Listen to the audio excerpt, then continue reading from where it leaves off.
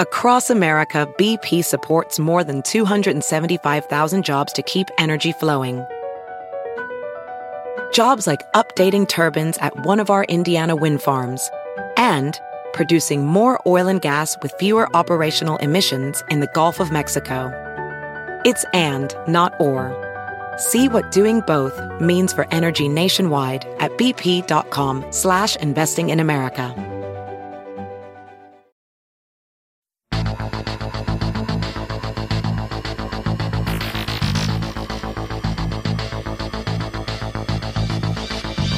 Welcome back to Everyday Einstein's quick and dirty tips for making sense of science. I'm your host, Lee Phelan, and today we're going to do more science Q&A.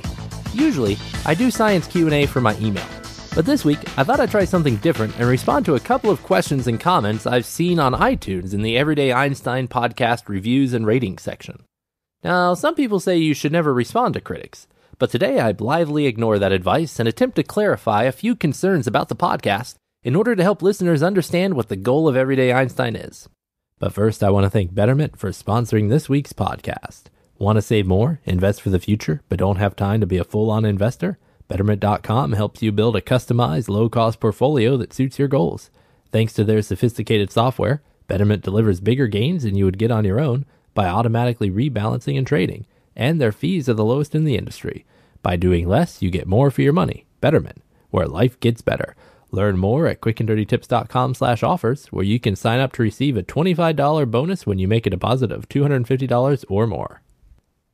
Our first comment comes from W. Cardell.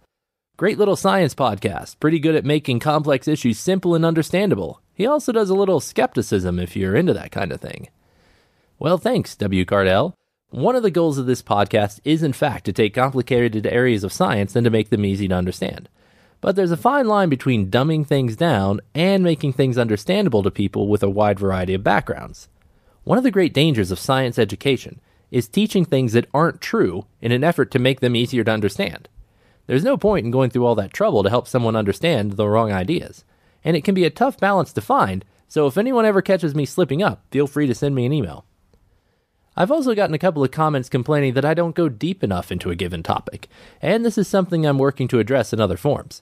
But for now, this podcast's goal is to remain short, simple, and to the point. If you're looking for more depth, there are several excellent science podcasts in iTunes that cover that ground. As for the skepticism, yes, I am skeptical about many things. Most scientists tend to be. Skepticism in science is one of the reasons why scientists publish detailed descriptions of their experiments, so that other scientists can repeat them to check the facts out for themselves. But there's a difference between being skeptical and being closed-minded. I'd argue that a good scientist is one that is skeptical, but not closed-minded. The second comment comes from Ufern, who says, I was a fan of this podcast until he discussed a topic that I'm an expert in. His research was not complete, did not give the full story, and gave a wrong answer. No longer listening. Well, Ufern, since you didn't tell me which particular episode it was, I'm at a bit of a loss as to how to respond. I can tell you that I do try to stay away from topics that I'm completely ignorant about, and I do a fair amount of research before writing each episode. However, that certainly doesn't preclude me from getting things wrong, and since I'm limited on time here, I never get a chance to tell the full story about anything. My goal is usually to provide just enough information and background to get you started, then if you're interested in learning more, you'll have a good jumping off point. I'm assuming you were most likely offended by one of my episodes on herbal medicine, GMO crops, or vaccinations, which tend to be rather controversial issues in some people's minds. If that's the case, I'm afraid I don't have much to offer there. You can either choose to believe the science or not. If, on the other hand, I got something else wrong, perhaps you're an expert on fire and my explanation of oxidation was way off, for example, please send me an email and let me know. The third comment is about my odd pronunciation. Mitch writes in and says, in areas that I know something about, Lee seems accurate and understandable, but I don't get where he gets some of his pronunciation. He then goes on to give a few examples of things I pronounce in an odd way. If these are regionalisms, he needs to say something about it, like, though I don't in general have a British accent, you might want to know that I trained in the UK and pronounce some terms in their way. Also, please don't rely on online pronunciation generator sites that are merely algorithmic. Well, here I must confess that Mitch is absolutely right. I do pronounce a lot of things in a slightly odd way. First, while I did get my PhD in the United States, my advisor was from New Zealand. so he had a slightly different way of pronouncing things. And I picked up many technical terms from him. Second, right after finishing my PhD, I did a postdoc in the UK where they have yet another way of pronouncing things. Even non-technical things like aluminum, which they pronounce as aluminium. During that postdoc, several of my colleagues were British. One was from Austria, another from Portugal, and another from Italy. So pronunciation was all over the place. Finally, there are many things I talk about on the show that I've never actually heard other people discuss. I've only read about them in books or in scientific papers. So when I come across a term that I don't actually know how to pronounce, I typically try to look it up on YouTube and find a seemingly knowledgeable person who uses that term, and then I just copy what they say.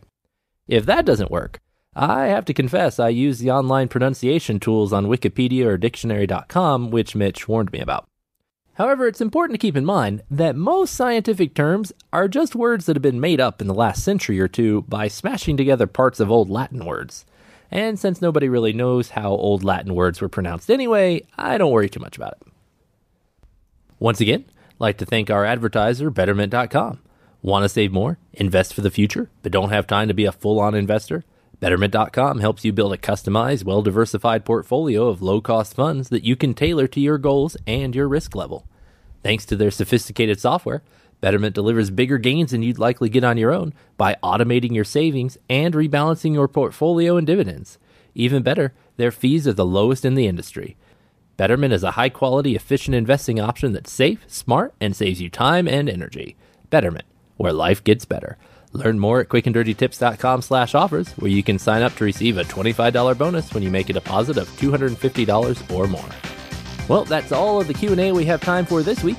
As always, if there's something you hear on the show that just seems off, even if it's just me mispronouncing a word you're really familiar with, feel free to send me an email at everydayeinstein@quickanddirtytips.com. Until next time, I'm your host Lee Phelan with Everyday Einstein's Quick and Dirty Tips for making sense of science. Betterment LLC is an SEC-registered investment advisor. Brokerage services are offered by Betterment Securities, an SEC-registered broker-dealer, member FINRA. SPC investments are not FDIC insured. No bank guarantee may lose value. Investing in securities involves risks, and there's always potential of losing money when you invest in securities. Before investing, consider your investment objectives and Betterment's charges and expenses, as well as the welfare of your pets and neighbors. Not an offer, solicitation of an offer, or advice to buy or sell securities in jurisdictions where Betterment and Betterment Securities are not registered. BP added more than $70 billion to the U.S. economy in 2022 by making investments from coast to coast. Investments like building charging hubs for fleets of electric buses in California and starting up new infrastructure in the Gulf of Mexico. It's and, not or. See what doing both means for energy nationwide at bp.com/investing in America.